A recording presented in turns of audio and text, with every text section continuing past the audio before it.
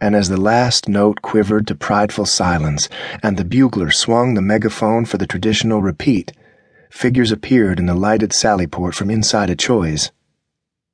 "I told you it was Pruitt," a voice carried faintly across the quadrangle in the tone of a man who has won a bet. And then the repeat rose to join her quivering, tearful sister. The clear, proud notes reverberating back and forth across the silent quad.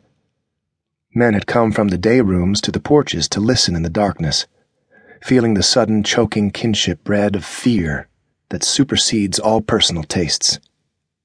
They stood in the darkness of the porches listening, feeling suddenly very near the man beside them, who also was a soldier, who also must die. Then, as silent as they had come, they filed back inside with lowered eyes, suddenly ashamed of their own emotion and of seeing a man's naked soul. Malin Stark, leaning silent against his kitchen wall, looked at his cigarette with a set, twisted mouth that looked about to cry, about to laugh, about to sneer. Ashamed of his own good luck that had given him back his purpose and his meaning. Ashamed that this other man had lost his own.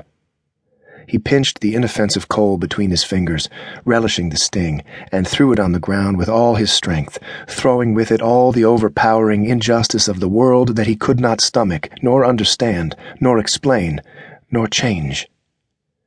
Pruitt lowered the bugle slowly and let the megaphone rest in its swivel. Reluctantly, he withdrew his mouthpiece and gave the bugle back to Andy. His lips were pinched and red from the playing. "Christ," he said huskily. "Jesus Christ, I need a drink of water. I'm tired. Me and Stark going to town. Where's Stark?" And fingering his mouthpiece, he went vaguely toward the barracks in the darkness, not proud but innocently unaware as yet of what he had created.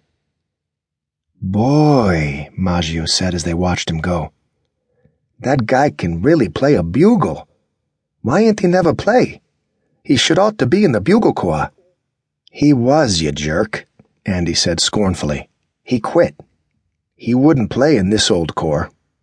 He played a taps at Arlington." "Yeah?" Maggio said.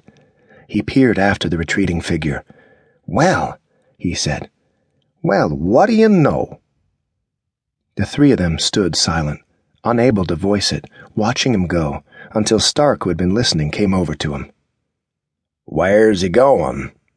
"Looking for you," Andy said, "to go to town. Went up toward the porch."